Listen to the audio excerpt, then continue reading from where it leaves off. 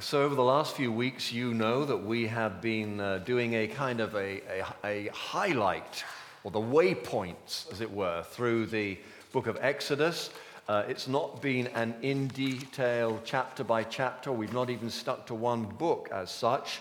But we, for the last 5 weeks, been looking at it. It's been a very rich experience. And as I've said before, if you've been following this on the podcast, videocast, or if you've been here even, you will know that as it happens, we've been struck by the correlation in some ways between our circumstances and the vision we have at the moment as part of our growing family campaign to obtain one of the other warehouses that surround us.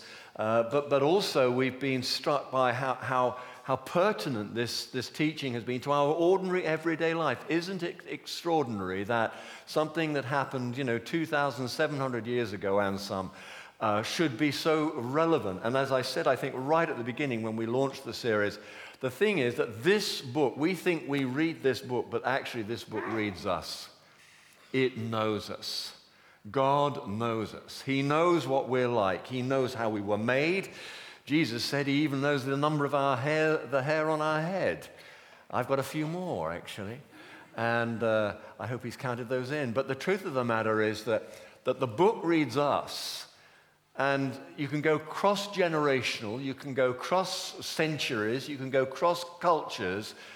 But God knows the human heart and all the issues that the children of Israel faced as they became a transition from a slave nation into the people of God, actually inhabiting the promised land, i.e. Israel as it is these days called. All of that, all the gamuts of that, the highs, the lows, the experiences, the great moments, the bad moments, all of those are common to the human nature, to human spirit. And so we've learned a lot through it. Well, today, the last of these talks, I think, is called Crossing Jordan. Finally! Great, good. And just a couple of highlights. I'm not going to do an in-depth recap, but a couple of highlights. Things that we've kind of marveled at as we've gone along is first of all, how God provides and preserves us. How God calls us. How God invites us to be present with him and makes his heart known to us. And then the last couple of weeks, as I've been teaching, we observed that courage based on faith is a game changer. And we also said last week that great steps forward, whatever they may be, great steps forwards begin with great steps inward.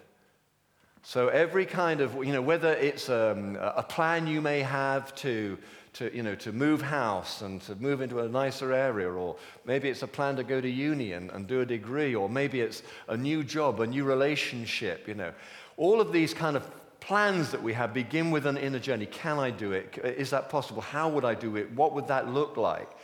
And the same is true of the spiritual life. It's one thing to have a vision for God. I mean, it says, it's often bandied about, the Word of God says, that without vision, the people perish. We are a people who have been saved for a purpose, not just saved to feel comfortable and, oh, good, I've got a ticket to heaven.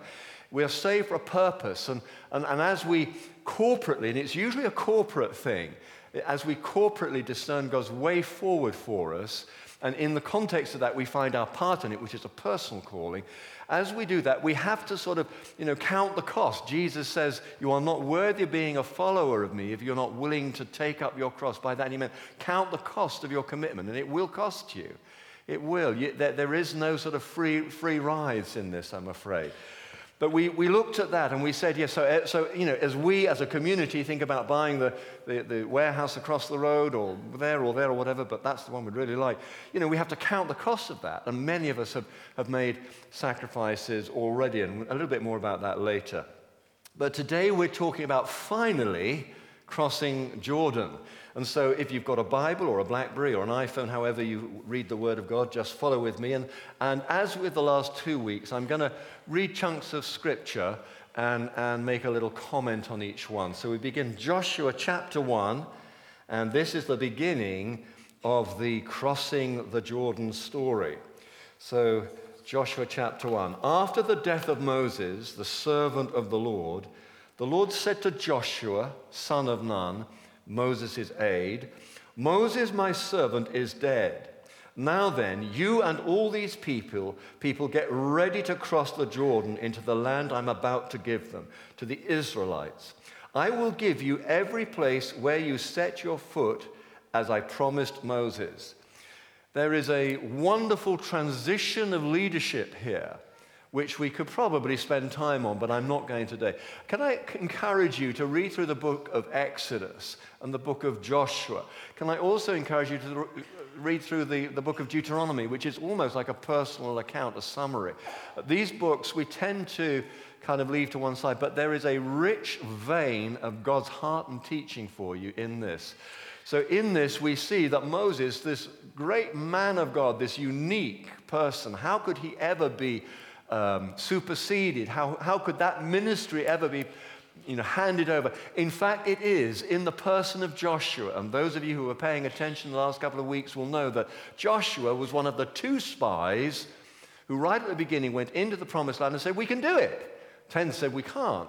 But Joshua and Caleb, they said, "We can do it." And Joshua was one of those, and he went on to be Moses' successor. So this is the book of Joshua, and this is all about Joshua's dealings. And so as they prepare to cross the Jordan, we find that there is excitement, and there is fear, there's reaction, and there's action. There's a whole gamut of human experience. But God says something very interesting, which we need to take note to Joshua. 3 times in the verses following this little passage I've just introduced this talk with, he says, can anybody tell me? Some of you are going, be strong and courageous. 3 times God says to Joshua, be strong and very courageous. And at the end of the chapter, it made me laugh this morning. I don't think I'd actually noticed it before, to be perfectly honest. Because there are 4 times in this chapter that the phrase "be strong and very courageous" is used, but in the last closing verse of this chapter, the people of God say to Joshua, "Be strong and very courageous." And that just made me chuckle. Everybody's on his back, Why do you think God felt it necessary to say 3 times to Joshua, "Be strong and very courageous"? Why do you think the people of God said to Joshua, "Be strong and very courageous"? Any offers? Yeah, that's right. Who knows, he might have been a bit of a wimp. Come on, man up, that guy, man up. There was a certain anxiety amongst everyone that he actually might wimp out. But God bless him, he set his heart. And as you read through this book, you do see not just a nation growing in confidence, but you see a man, a leader, a follower of Jesus, a man or a woman growing in confidence as they step out in faith and find that God catches them. God is always in that place of faith. That's where you will find him, not hanging back and wondering. That's a lonely place. That's a scary place. It's only as you step out and you find that Jesus actually has gone before. That's where confidence and character and, in fact, gifting is built, in that place. Thank you. Maybe the Lord's ringing me to say, "Be strong and very courageous." That would be spooky, wouldn't it? Yeah. Okay, right. So there we are. That's the opening thing. Now let's pick it up again in Joshua chapter 3, verses 1 to 5. And this is where, having got over you be strong and courageous, and this is going to happen, that's going to happen, I want to warn you about this. Finally, they get down to the instructions, crossing the Jordan. And chapter 3, beginning at the first verse, early in the morning, Joshua and all the Israelites set out from Shittim and went up to the Jordan, where they camped before crossing over. After 3 days, the officers went throughout the camp, giving orders to the people. When you see the Ark of the Covenant of the Lord your God and the Levitical priests carrying it, you are to move out from your positions and follow it. Then you will know which way to go, since you have never been this way before. But keep a distance of about 2,000 cubits between you and the ark. Do not go near it. Joshua told the people, consecrate yourselves, get ready, prepare yourselves, for tomorrow the Lord will do amazing things among you. What a thrilling moment. Can you imagine what that must have felt like? That night before, when People were trying to settle the kids down, but the kids were all kind of excited and a bit hyper, like waiting for Christmas. And there was a kind of a nervous excitement in the camp. Did anyone get any sleep that night? And as the hours of the night sort of, weighed heavy on them, they told stories. They cheered one another. They encouraged one another with stories of God's faithfulness in the past. They remembered how grandfather was in Egypt, because, of course, all that generation that had been brought out of Egypt had died in the desert through their lack of obedience. They'd ended up wandering aimlessly for 40 years. But they told stories of how grandfather and grandmother escaped from Egypt and how God sent plagues upon Pharaoh to soften him up. And how finally the day came when they were told, quick, grab everything you can and go. Don't delay, go. Now is the time, go. 400 years of slavery was suddenly like that over. Like the Berlin Wall that seemed a permanent fixture, many of us remember that. Suddenly, overnight, we couldn't believe it. It was being torn down. Something that had seemed a constant, something that seemed to be a symbol of the division between East and West was gone like that. And everything suddenly, was changed.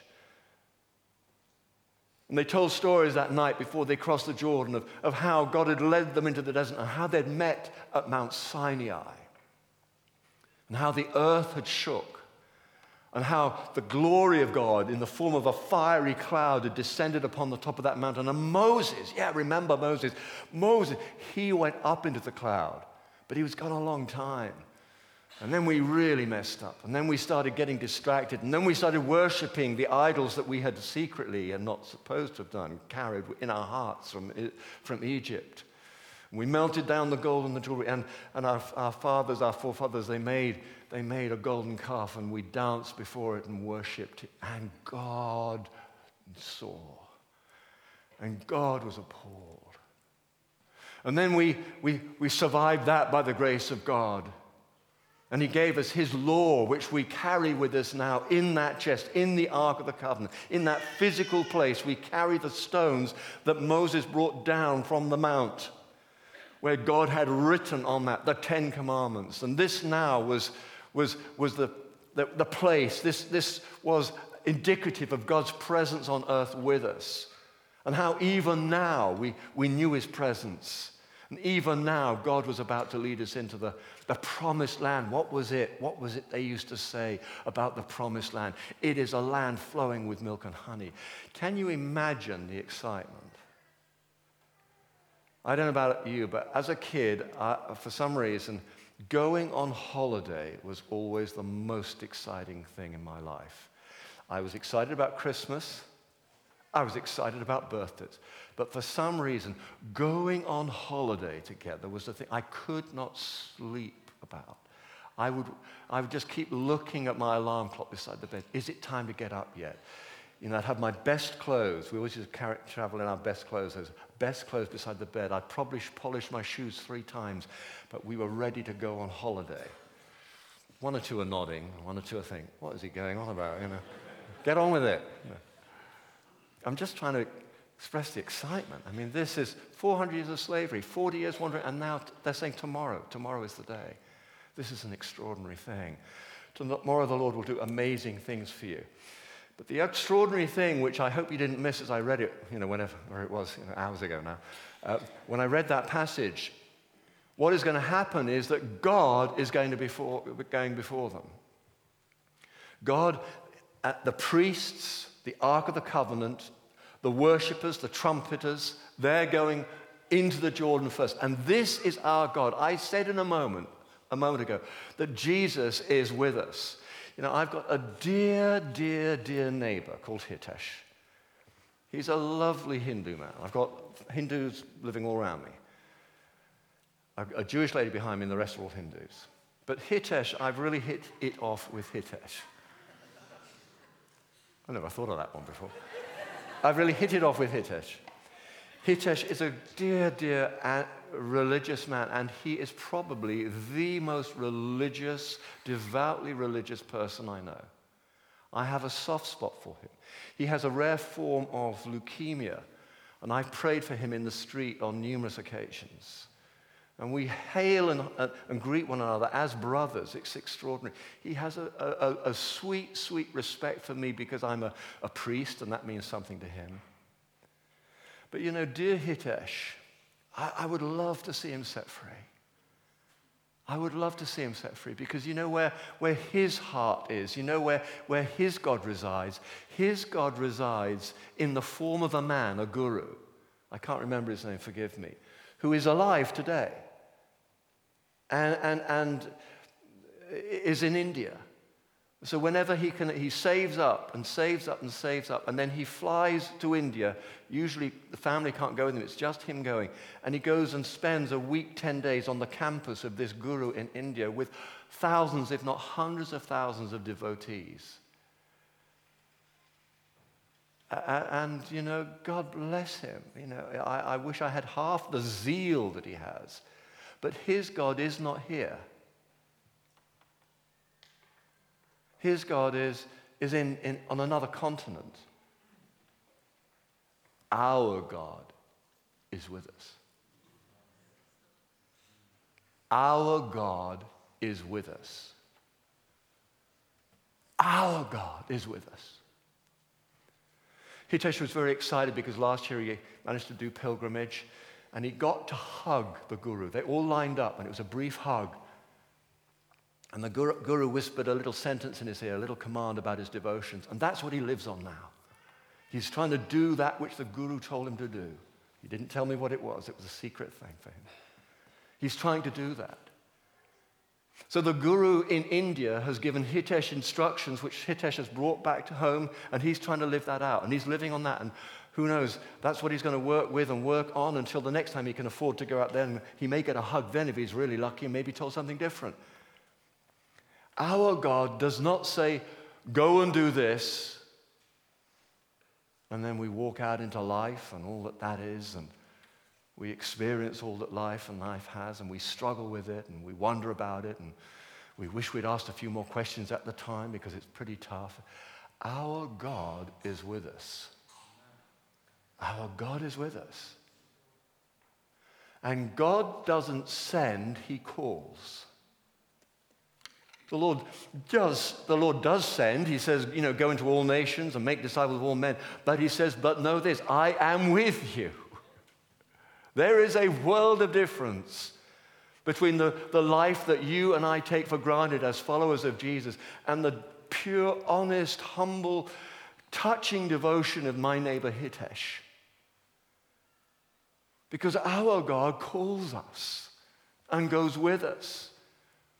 And so it wasn't a case of Joshua sending all the armies over there and, you know, wreaking havoc. And if they were successful, then finally the priests come over and we set up a temple. The Lord went first. God goes before us. God calls us.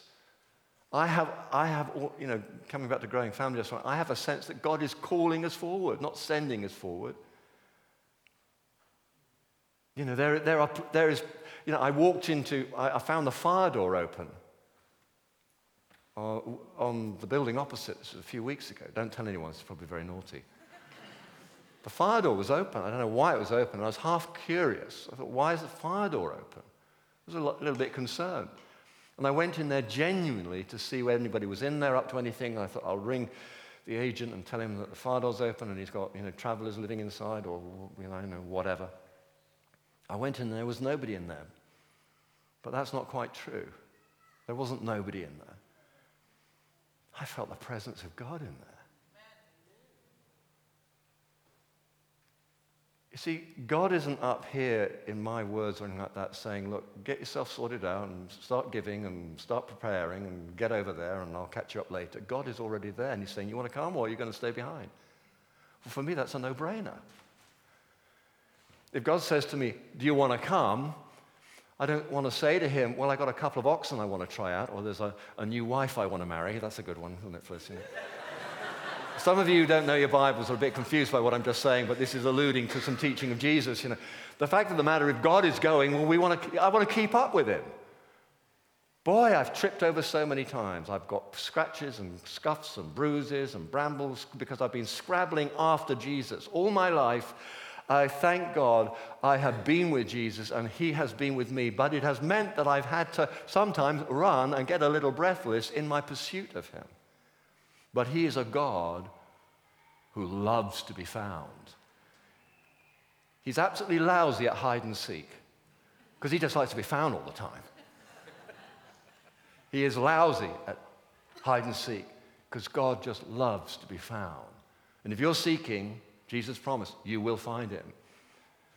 So God goes before the children of Israel. What a comfort. But that ain't the end of it. You've got to see what happens next. Picking up the text again, thank you. Joshua chapter 3, verses 14 to the end of the chapter. So the following morning, the day finally comes. The kids are all a bit tired and ratty because they've been up all night. The mums are a bit tired and ratty. The dads are fine because they slept great, you know.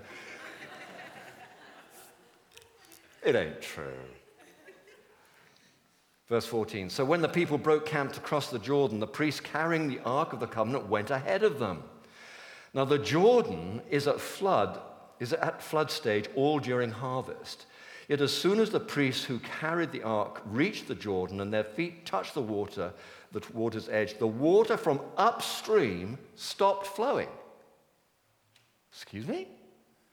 The water from upstream stopped flowing. It piled up in a heap a great distance away at a town called Adam in the vicinity of Zarethan, while the water flowing down to the Sea of the Arabah, that is the Dead Sea, was completely cut off.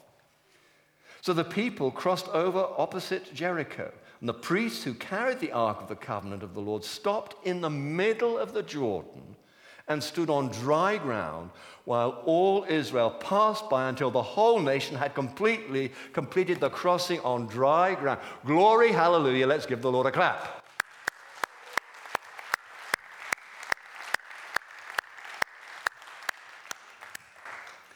There is something, there's a symmetry about this I love. What a surprise that was on that day.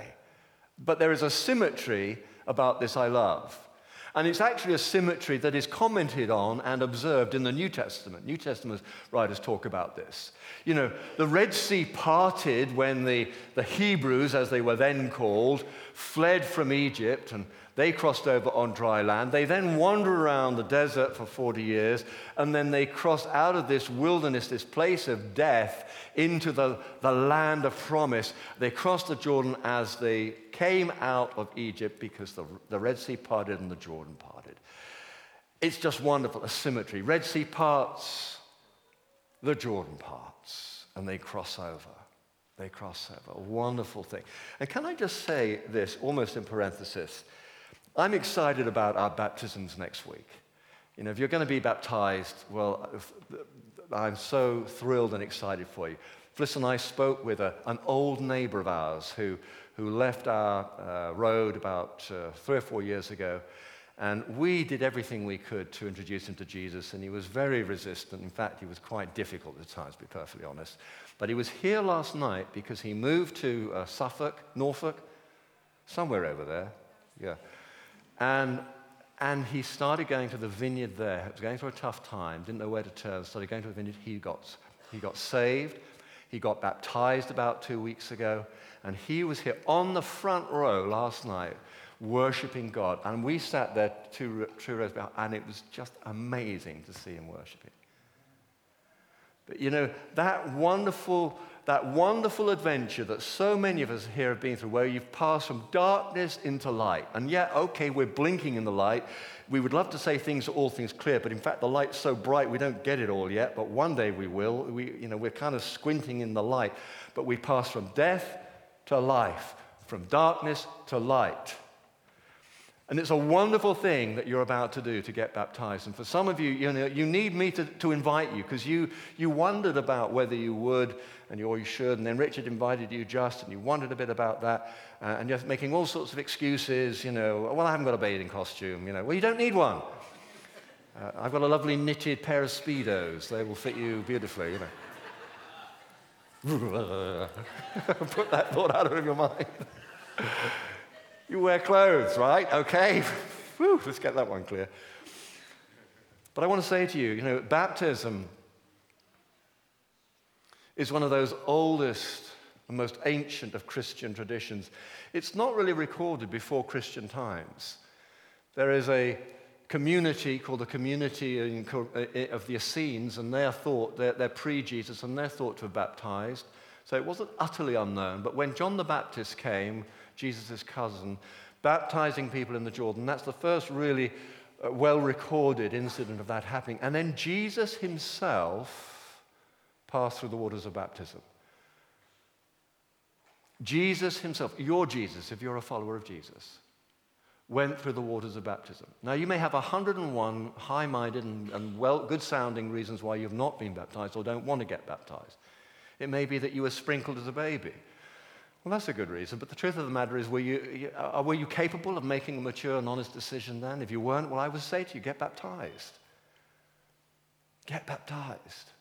Cross the Jordan with us. Go through the waters from death to life, from darkness to light. Go public, break cover. You will be blessed in all of this. You will be blessed. Our friend Peter said last night, he said he was surprised how emotional it was. Be prepared for the odd tear or two. We're going to try it a slightly different way next Sunday because Canon Andrew White is here on our Baptism Sunday. We're actually going to have the baptism bit itself between the two services. So in fact, the whole morning will be like a service. It'll be incredible. So you can bring your family for 9:30, have a worship service, and they'll see you baptized. Or they can come and see you baptized, and you can stay for the worship service, whatever works for you. Have a word with Richard afterwards. We can sign you up even now. And we still have faith for a mega baptism at December. Crossing the Jordan. Interesting correlation there, something that the New Testament picked up on. So here we have this extraordinary situation where on the day, just like Joshua said should happen, the priests head off with the ark. The people stay about 1,000 yards behind because that's what they were told to do. The Reubenites, the Gadites, and the half-tribe of Manasseh, we learned about them last week, they had promised to Moses that they would go to battle. They were the first behind that. About 40,000 of them, fighting men, already, they kept their promise. They were people who didn't really want to follow God into the promised land. They were saying, please don't make us cross the Jordan. We like it here.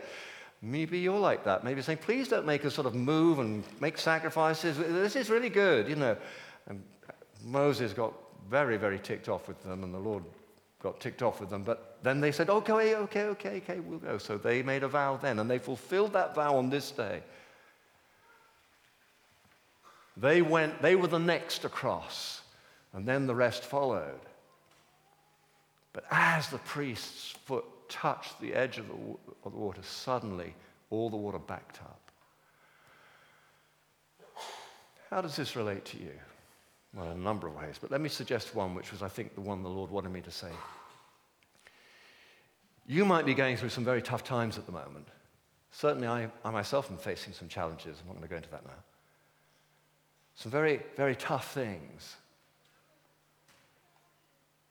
But I know I need faith, and I need to exercise what faith I have to believe that God might be at work upstream. You see, all through that long night, the priests were saying to each one another, so what is it we've got to do? We've got to go up front, and then we're going to go to the water's edge, and we've got to, and as our toes touch the, well, what are we supposed to do on there? Where's that going? We've got a nation, 2.5 million people behind us backing us up. They'll push us in the water. What's going to happen then? I don't know. Do you know what? Did he say? What did he say? He didn't say anything. There were some conversations going on that night amongst the priests because they were going to be going first. They didn't know quite what was going to happen. But God bless them. They took a step of faith, and the white blew yonder. And as their toes touched the water's edge, the water backed up. Even got the geography here. And they crossed over on dry land. And I want to say to you, if you're struggling with things, if things are, and you can't see a way forward, I want to tell you, I want to say to you, and this is what the Holy Spirit said, be strong, be very courageous, because your God is at work upstream. Got it? Be strong and very courageous, because your God is at work upstream. Simple, isn't it? Be strong and very courageous, because your God is at work upstream. Wonderful. That's a word in season. That's something that I need to hear. Preach it, Chris, to me. That's what I need to hear. Our God is at work upstream. So, at the end of the day, finally, they were in the promised land. The other side. That day came. There's a little verse in Proverbs, I think it's Proverbs 13:8, which is almost a life verse. I don't want to own it as such, but the verse goes like this. Hope deferred makes the heart grow sick, but a hope fulfilled is a tree of life. Anybody know that one? I don't know about you, but much of my Christian life has been about hope deferred. It always seems to be tomorrow, tomorrow, tomorrow. And I'm thinking, oh, well, what about today? Anybody identify with that? But somehow we get through the day and we get through the next day. But every now and then, the hope is not deferred. Every now and then we hit a promised land. Our foot arrives where we're meant to be. It's a wonderful moment. And God calls for celebration. Like when we moved into this place, we were just a little nomadic tribe of 400 people meeting up at Marlborough. When we came into this place, we used this kind of language. And I remember the first Sunday we were here, it didn't look like this. We didn't have the balcony. It was basically a few chairs scattered around the floor. We had a bit of a stage. But I tell you, our mouths were filled with joy. We had worked so hard. We had given so hard. We had prayed so hard. Finally, we had a home of our own. And now, to be honest with you, I'm a little distracted. I'm a bit distracted. I keep praying, Lord, help us to live in the now, don't we? Help us to live in the now. Enjoy this moment, these people, this worship, this season. But because of who I am, I guess, and because we're a prophetic people, we are, people talk about us elsewhere. Because people watch what we're doing, pastors are ringing me up and saying, how are you getting on with this growing family campaign, Chris? They're fascinated to know, because we've done it like once, and now they want to know how we're doing. And I must say, I want to share this as family. I am anxious. I just flesh in me. I'm anxious. At the moment, the thing that I'm most anxious about, and I'd love you to pray about, is that we have heard that the place opposite, Unit 4 has been sold. That bothers me. There's no sold sign up. There's no evidence of anybody moving around. The deal is going through, so we've been told. But we've been told this kind of thing before. Will you please pray that the land I put my foot on and felt the presence of God in, and Bob and a bunch of us went in there one prayer meeting because we had permission and we prayed in the place. Will you pray that we get that one? The corner one will do, that one will do, and they're coming up much to say, the space, yeah, it will work, and if necessary, we will. But the truth is, I'll be honest with you folks, I've set my heart on it. That's the problem. I want that one, not that one. I don't want that one at all. It's horrible, that one. I want that one. Please pray with me. And I feel like God's encouraging that. And this, for me, is a step of faith. Finances? Well, I was honest with you. I came back last from my holiday expecting all sorts of good news, and there's lots of good news. The only thing that wasn't good news was that while we'd been away, only £10,000 had come into the Growing Family campaign. I thought, oh my gosh, that was a dark moment for me. But then there's good days. I had a conversation this last week where one of our people here, a businessman, said, we're going to give you £250,000. I will repeat that.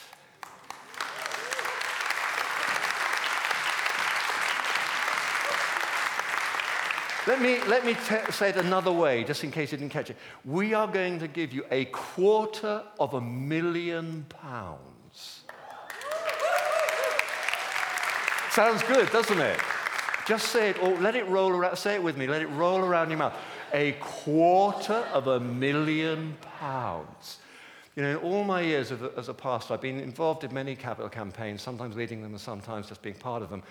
I have never heard, personally, in any ministry I've been connected, of being given £250,000.